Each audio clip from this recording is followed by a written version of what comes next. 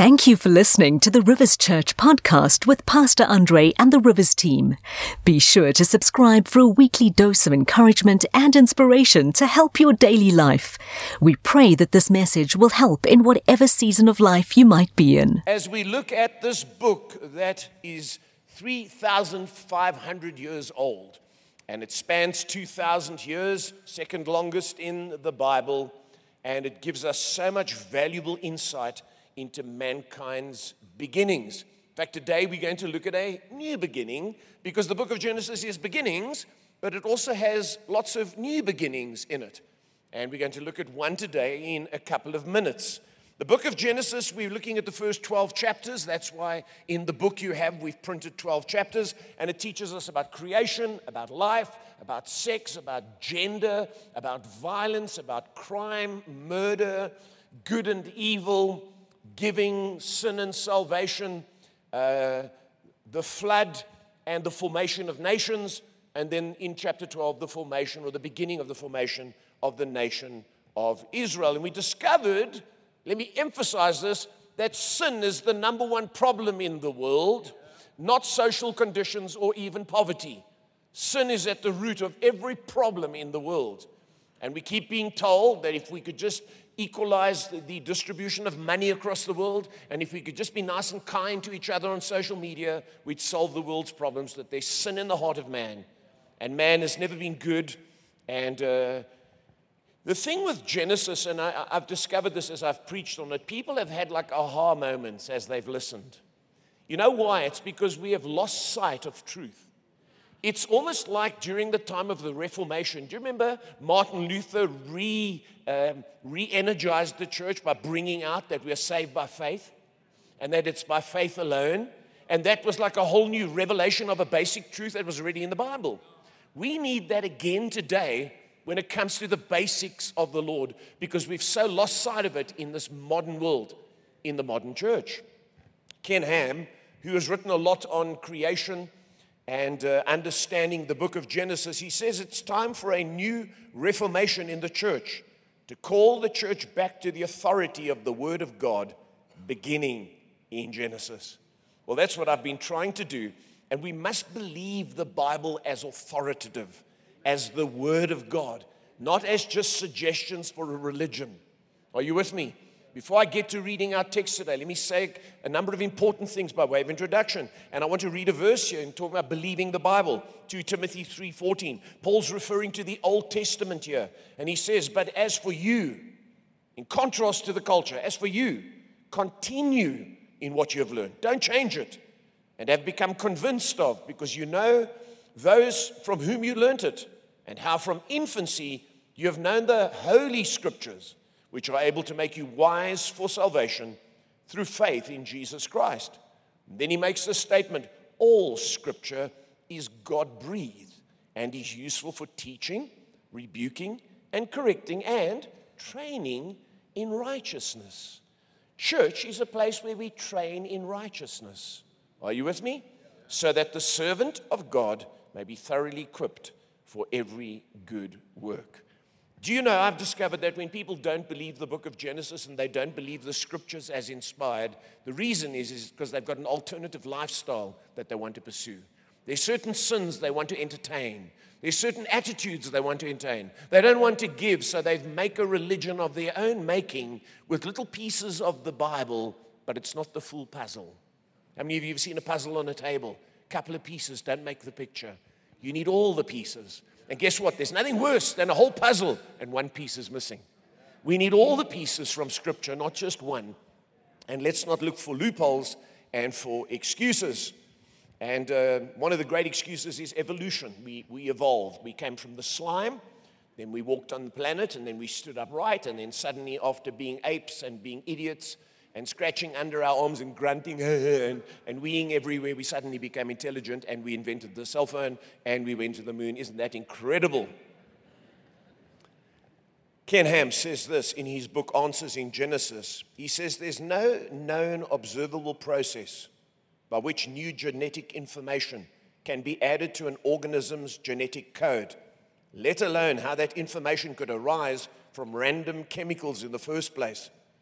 98% similarity between human and chimp DNA is often cited. Now people say, we just like there's a 98% similarity. He says the difference actually represents millions of letters of difference, and many differences are not represented in the 98% similarity.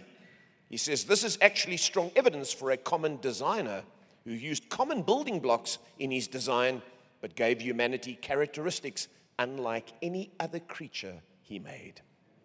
We are unique under God and responsible to God. Are you with me today? And the important thing for us to understand as we read the Bible today again, and we're going to read about the flood, is that man has never been good. He started well and he went downhill. And he's not good and getting better. He started a little bit lower than the angels, and he's becoming more like an animal. He's technologically advanced, but morally depraved. Ecclesiastes chapter 7, Solomon says, "This only I have found. God created mankind upright, but they have gone in search of many schemes." You can see that in South Africa. And so before we get to read about the flood, here's the important thing. It's not because I'm telling you that it's correct or because we're even reading it in the scriptures, but here's the thing. Jesus endorsed the flood. If someone endorses something, you got to look at their lives and say, can I trust them?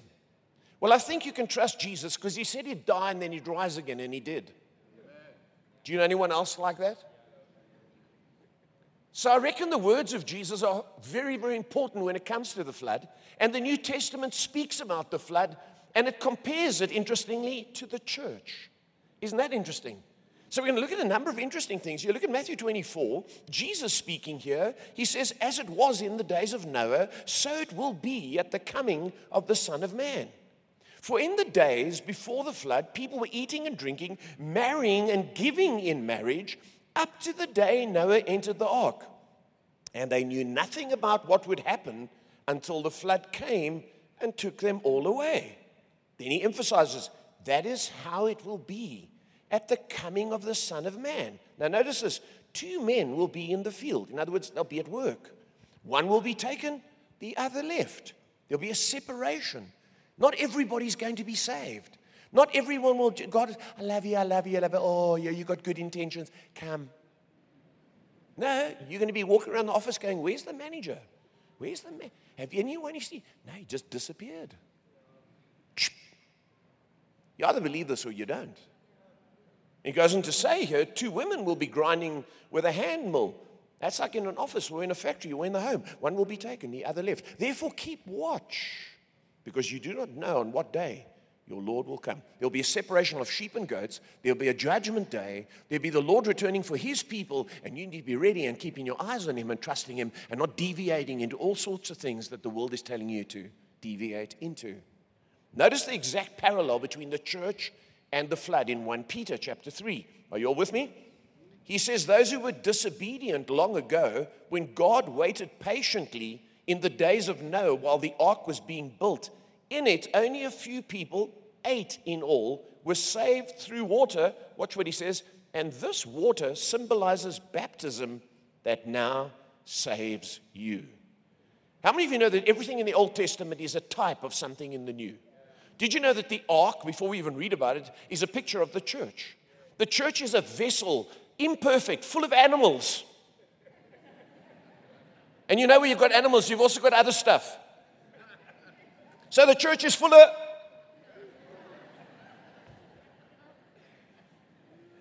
And then people criticize it. What did you expect?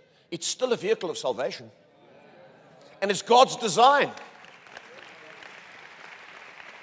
Now you can ignore church and not come to church and criticize the church and go play golf on a Sunday or have all sorts of other ideas, but it's God's only vehicle for salvation is Jesus Christ and his church. And there's coming a time of judgment on this planet, whether you believe it or not. It will happen. And so the ark here, God makes very specific, and you'll notice 8, a number of new beginnings. There's a flood. God starts through Noah, and this is a picture of new beginnings, and that's a picture of our salvation. So we're going to start eventually now in Genesis chapter 6 and verse 9. You say it's about time. And we're going to read quite a number of verses. Are you ready? And you've got your book open, hopefully. And it says, this is the account of Noah and his family.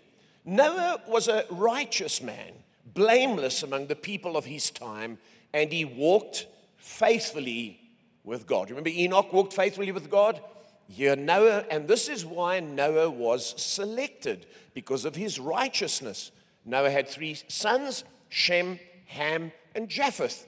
And he had them when he was 500 years old. You can read that in chapter 5 and verse 32. Now the earth was corrupt in God's sight and was full of violence. Isn't it? Just pause it for a moment. No one lived in a township. There were no dirty conditions. There was no social condition. It's the heart of man that produces sin. Stop blaming the wrong reason for why we've got corruption in South Africa. We have got sinners in government. And no matter what you do, unless you deal with the heart, sin will always rule and damage everything. And here, just 10 generations in, we see that the earth was full of corruption. I'm so tired of watching the news and hearing us, corruption, and we're going to deal with corruption. You need people to repent. When I see them all coming to church and coming to the front or kneeling down or raising their hands for salvation, then I'll have hope. In the meantime, you can carry on talking until the cows come home. Gender-based violence, we read it in the Bible. It started early on because unless this is changed, you'll never cure social ills. We have politicians and sinners telling us how they're going to solve the sin problem without a spiritual cure. Are you hearing me? And we've got to be able to look through all that noise and say, God, we trust you. We look to you today. The Bible says God saw how corrupt the earth had become, for all the people on earth, watch this, had corrupted their ways. The original Hebrew implies that not that they were just doing bad things, but a culture of evil had prevailed. Just like South Africa, we've got a culture of corruption, a culture of evil had set in, and God saw no way for it to be solved. So God said to Noah, I'm going to put an end to all people, for the earth is filled with violence because of them. By the way, violence is the ultimate result of selfishness. When you can't get your way, you resort to violence. And the scripture says here that the Lord said, I'm surely going to destroy both them and the earth. So make yourself an ark. The Hebrew word aron means chest or coffin. That's why if you come to church and you don't like what you hear, we're here to kill you. Come and die. That's what the Bible teaches. You come die to self and you obey God. Isn't that true? And it's not easy to die. He says of cypress wood. Now, they use this word here, but it's actually gopher in the original Hebrew. We don't know what kind of wood it is, but certainly they use cypress in the NIV because it's the most durable wood you can use for building ships. And he says, make rooms in it, or nests, the original Hebrew says, and coat it with pitch, inside and out. Make a note in your margin. It's the word kopher, K-O-P-H-E-R. The word pitch, kopher, is the exact same word used for covering as in the atonement. Isn't that interesting? So God tells him to pitch it, and it wasn't made from coal, by the way, or oil, like pitch today. It was actually made from the sap of pine trees. And for many, many years, until the discovery of oil, they used that to seal wooden ships. And here God tells him, and God seals him in. And the Bible says this interestingly in Luke 22. Jesus speaking, he says, this cup is God's new covenant, sealed with my blood, which is poured out for you. Chapter 6 and verse 15. Are you still with me? Now watch what God says. This is how you are to build it. Now, there's not just build a boat, and then we read on about the animals. No, specifics. He says the ark is to be 300 cubits long. You all know a cubit. 155 meters. 50 cubits wide, that's 26 meters. And 30 cubits high, that's 15 and a half cubits wide. High. Perfect shipbuilding proportions. Make a roof for it, leaving below the roof an opening 1 cubit high all around, like for breathing. Watch this. Put a door in it. Not doors. Put a door. I mean, you know Jesus is the door, John chapter 10. He's the only door for the church. You can come in and out the building, but to get into the church as a born-again Christian, you need Jesus, the door. I am the door, he says. And in the side of the ark, and make lower, middle, and upper decks. I'm going to bring floodwaters on the earth to destroy all life under the heavens. Every creature that has breath in it, everything on earth will perish. But I will establish my covenant with you, and you will enter the ark, you and your sons and your wife and your sons' wives with you. Let's read on. You are to bring into the ark 2 of all living creatures, male and female, to keep them alive with you. 2 of every kind of bird, of every kind of animal, of every kind of creature that moves along the ground will come to you and be kept alive. You are to take every kind of food that is to be eaten and store it away as food for you and for them. And Noah did everything just as God commanded him. You see, when it comes to being saved, you can't be saved the way you think it should be. You've got to do everything exactly as God says it should be. You can't go to India and find a guru or travel to a spa and lie in the sun with hot stones on you and feel that you're one with nature and you feel one with God. You can't get up to the Grammys and declare, I thank God, the God of my imagination. You've got to come through the door, Jesus, because there's only one vessel that saves you from the flood of judgment. Are you getting this? It's amazing how we've gone so off track in our world. Why? Because we've lost sight of the type in Genesis.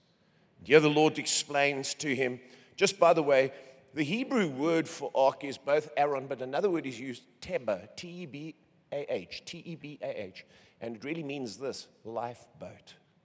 Lifeboat. Isn't that interesting?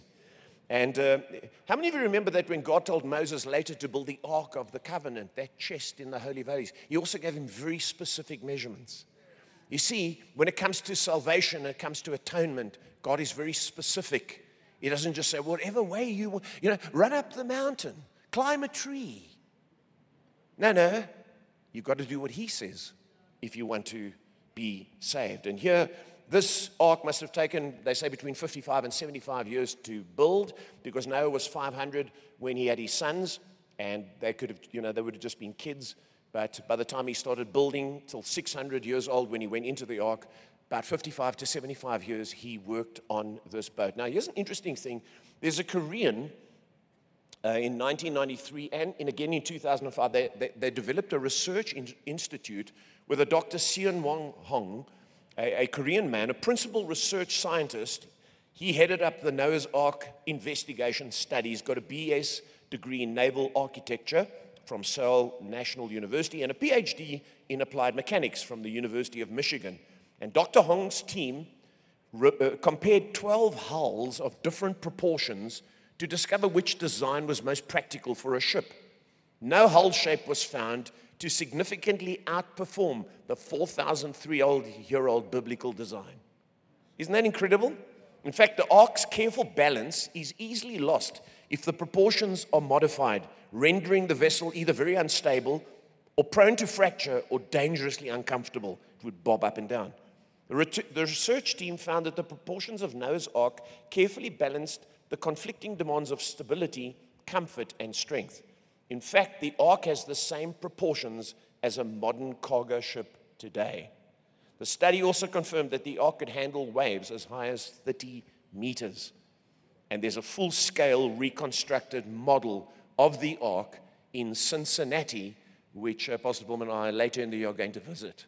And they've actually built the Ark there, and it is on show. And here you can see how they've just taken it away. The difference between modern ships and the Ark. And the Apologetics Press wrote an article on it, and forgive me for quoting all these things, but it's very important. Shipbuilders during World War II used approximately the same ratio to build a ship known as the SS Jeremiah O'Brien. And it was a barge-like boat built to carry tremendous amounts of cargo, just like the Ark. And how did Noah know the perfect sea-going ratio in building the Ark? A man called Isambard Brunel built his giant ship, the Great Britain, using almost the exact ratio of the Ark, 30-5-3. Others like him had many generations of shipbuilding knowledge to use, but Noah's literally was the first ship of its kind. Where did he get such information, they ask? From the master builder. Now, I'm giving you just a tip of the iceberg here. You need to do some study on this yourself. Can I just mention this, and this is not to be arrogant. I've been in the ministry 40 years, and I've been preaching and teaching and reading this stuff for a long, long time. There is overwhelming evidence that this was God's design. Amen. It's amazing that they can't better that ratio even today. And if this was just a myth, he would just say, build a ship. And Noah built a ship. And the animals came. No, but it gives you dimensions. It gives you timelines.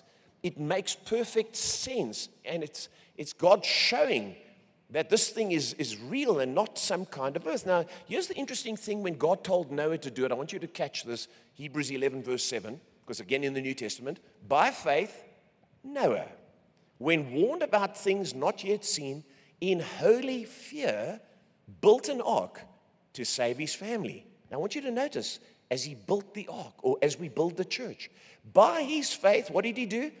He condemned the world and became heir of the righteousness that is in keeping with faith. You see, when you trust what God says, and you don't use your own logic, and you say, you're telling me to do this, my word, are you really going? No. Are you serious? Can you imagine the dialogue with God? And the Lord says, I'm going to do it. I'm fed up. And then by faith, he starts year after year after year.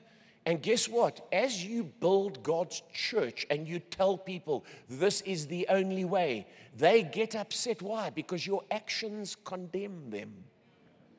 Stop trying to make people happy. Do you know that over the last couple of weeks, yeah, you can clap. The next service is a lot quieter than you. This is like the church that's like, yes, amen. Okay, carry on. Let me tell you this. Do you know that over the last few weeks on our different campuses, as we preached on Genesis, people have got up and walked out? Because they cannot handle.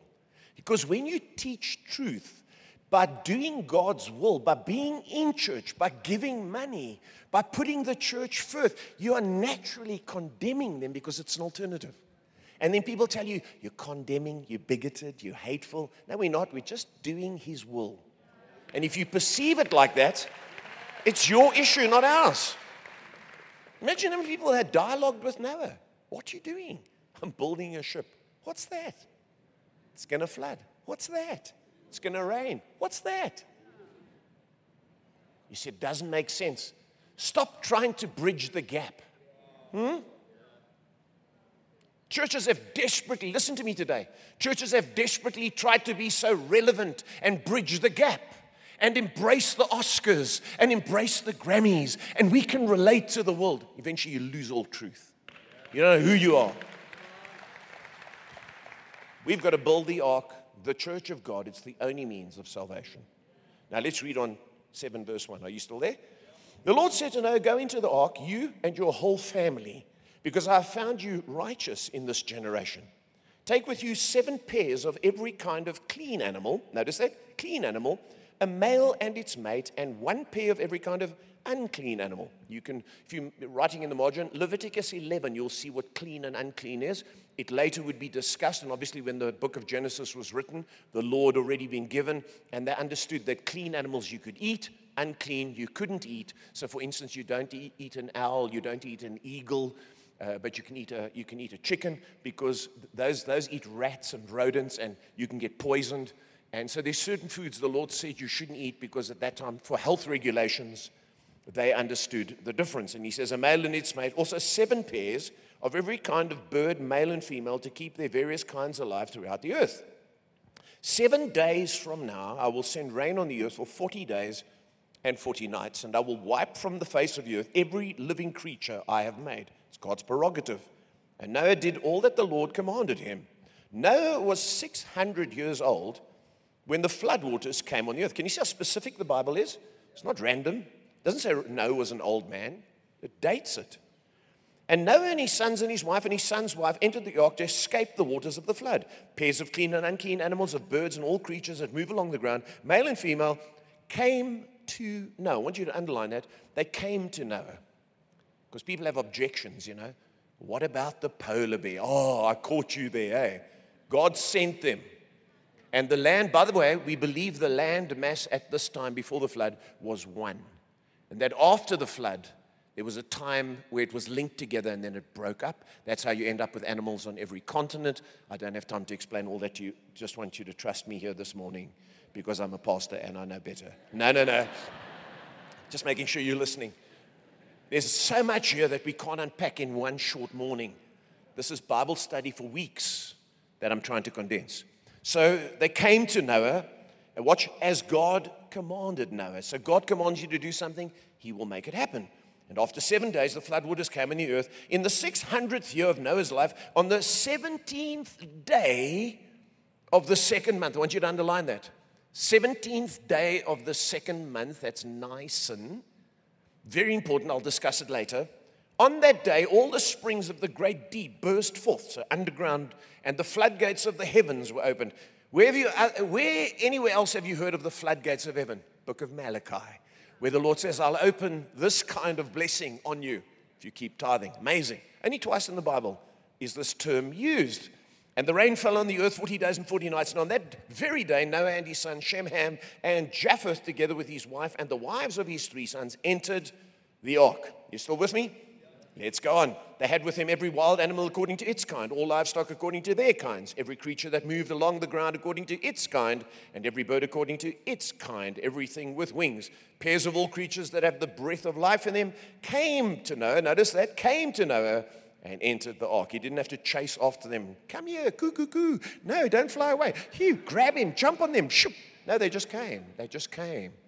They just came at the direction and the word of God.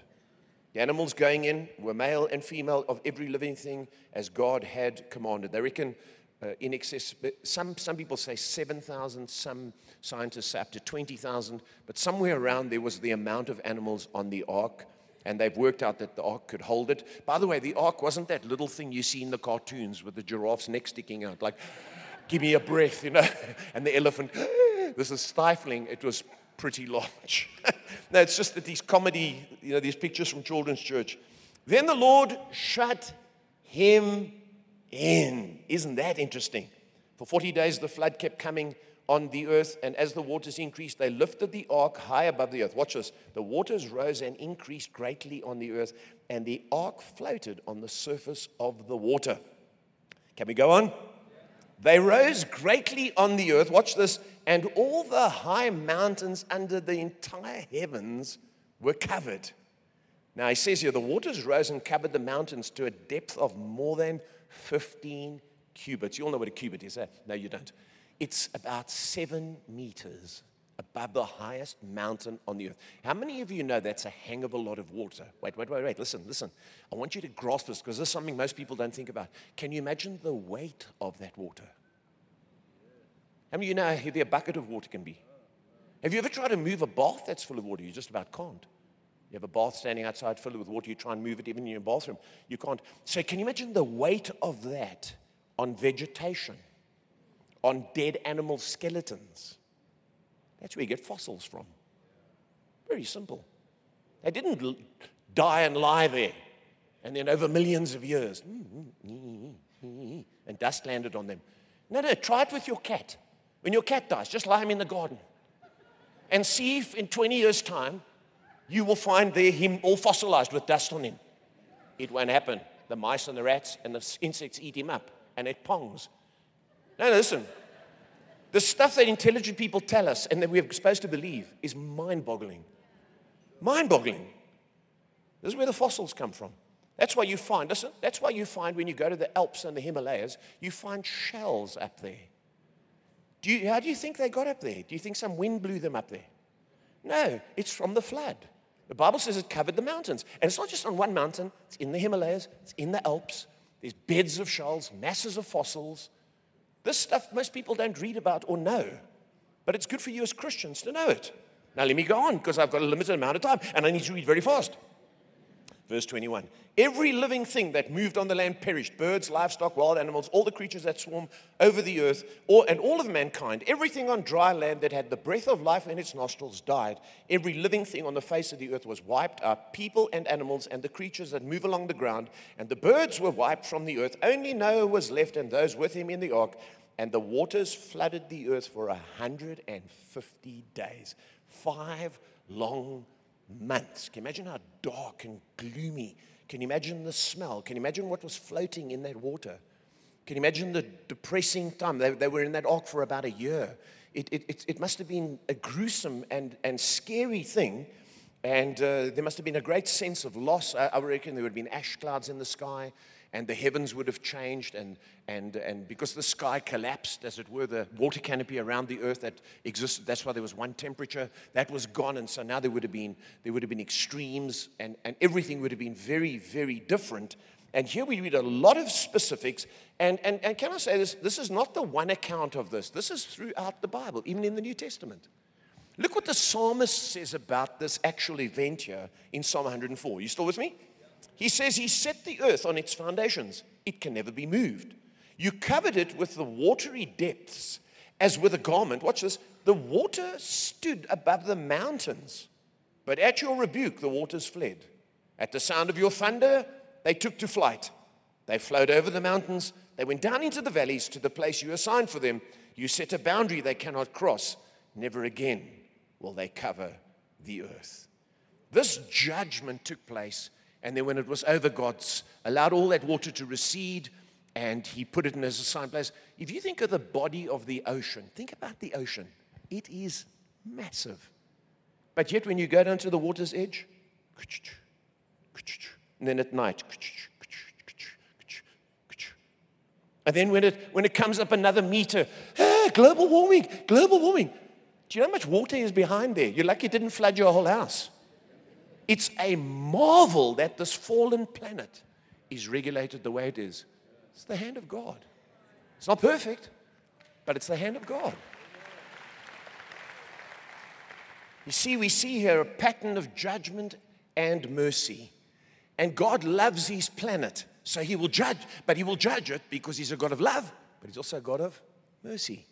You saw it with Cain and Abel. God said, Cain did this, but I'm going to show mercy. I'm going to put a mark on him. And then he left the presence of the Lord. There was judgment with mercy. When there was a flood, God says, I'm going to judge the planet, but I'm going to show mercy. And when it comes to the end times, God says, I'm going to judge the planet, but I'm going to show mercy to my church. And I've created a vessel for them to be saved. Even Sodom and Gomorrah, remember when God judged them? He called Lot out. Why? Because Lot was righteous.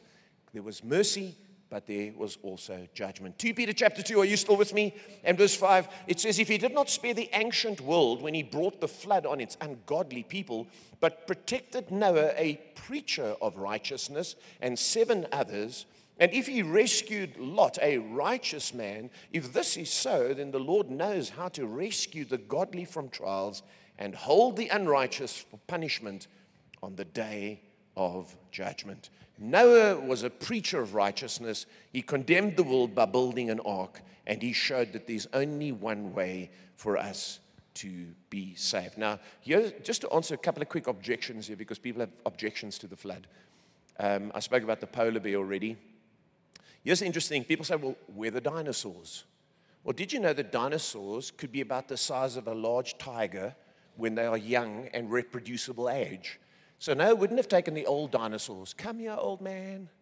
No, he would have taken the babies, and they would have been on the ark. And then post-flood, there was not as much vegetation and protein on the planet, so maybe that's why they died off, because many things have died off. How many of you know that the mammoth, the woolly mammoth, has died off? So has the dodo. And things become extinct because of conditions on the earth, not because man hunted them or because man's this evil creature on the planet and the animals were here first. Things naturally die off because the planet is in wind down. The second law of thermodynamics is in operation. Are you with me? And so don't look for loopholes and try and find reasons. Also, many flood stories do exist, but they were written post the flood, like the famous one, the Epic of Gilgamesh, which is the Babylonian writings about the flood. But guess what? It's the only Babylonian writing that talks about judgment. No other Babylonian writings talk about judgment at all. And it's slightly changed and differed, but it is basically the flood because of man's evil. In Chinese tradition, you also get it, but it was written after the flood. They didn't have a flood before. Isn't it interesting that they are recording something called a flood? It's part of what happened on the planet. Are you with me? And so it's very important to see here.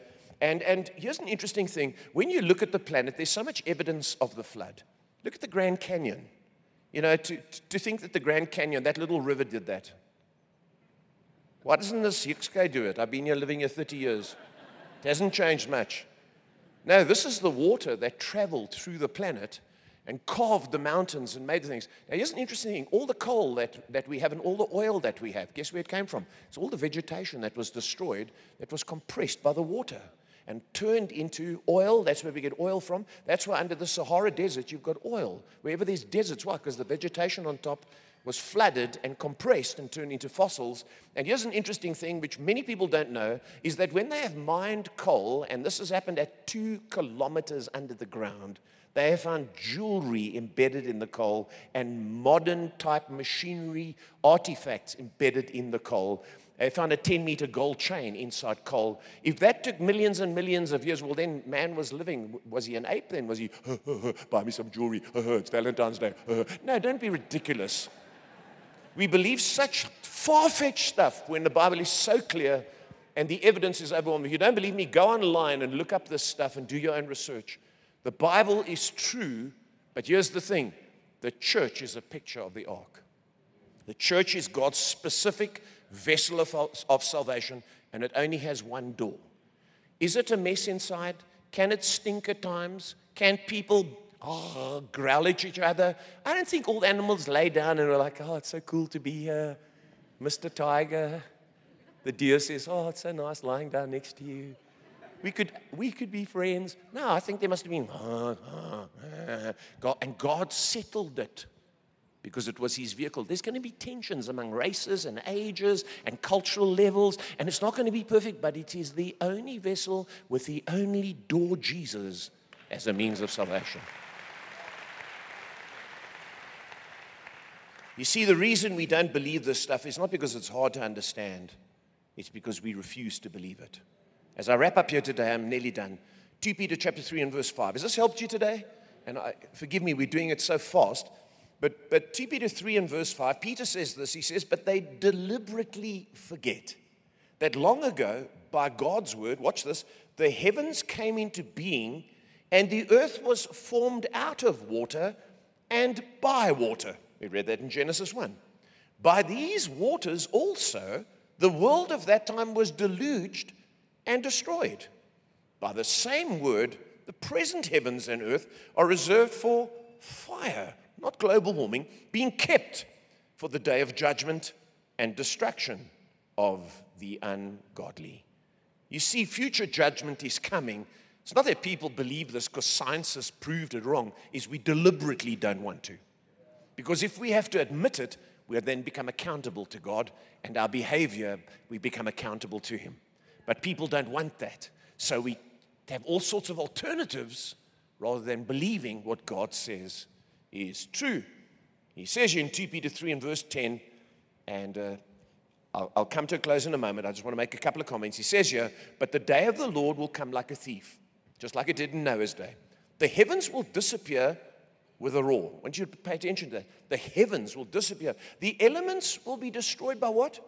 Fire, because God said he'll never destroy the earth. We'll look at that next week. And the earth and everything in it will be laid bare. That day will bring about the destruction of the heavens by fire, and the elements will melt in the heat. But in keeping with his promise, we are looking forward to a new heaven and a new earth where righteousness dwells. You see, what we're trying to do here in today's world is we're obsessed with the environment. God's not obsessed with the environment. He destroyed it during the flood, and he says, guess what? I'm going to destroy it again. Not by flood, but by fire. The question is not the environment and all the animals and all your little silly ideas. The question is, do you know me? And are you on the ark? And you know what? You can come in at any time. That's what the Bible talks about us. Listen here as I close. The Bible talks about us being in Christ, not with Christ. Because when you're in Christ, that means you are truly, you know him, you've gone through the door, you're in church, not just in the building, you're in the kingdom, you're living in the kingdom, you're trusting him. By faith, Noah built the ark, he trusted what God said was true, and he came into that vessel, and that vessel saved him. Big question today is, have you come into the ark? Have you come through the door? Choice is yours. You can't wait for the rain to come. You can't wait for the earth to melt with fervent heat and then decide. No, then it's too late. You've got to come in right now. And if you're a Christian, if you've been in the ark, but now you're on the deck, or you've gone onto the beach, It's time to get back in. Say, Lord, I'm in. There's one door. There's one means of salvation. I'm going to trust you. We hope you have been blessed and inspired by this message.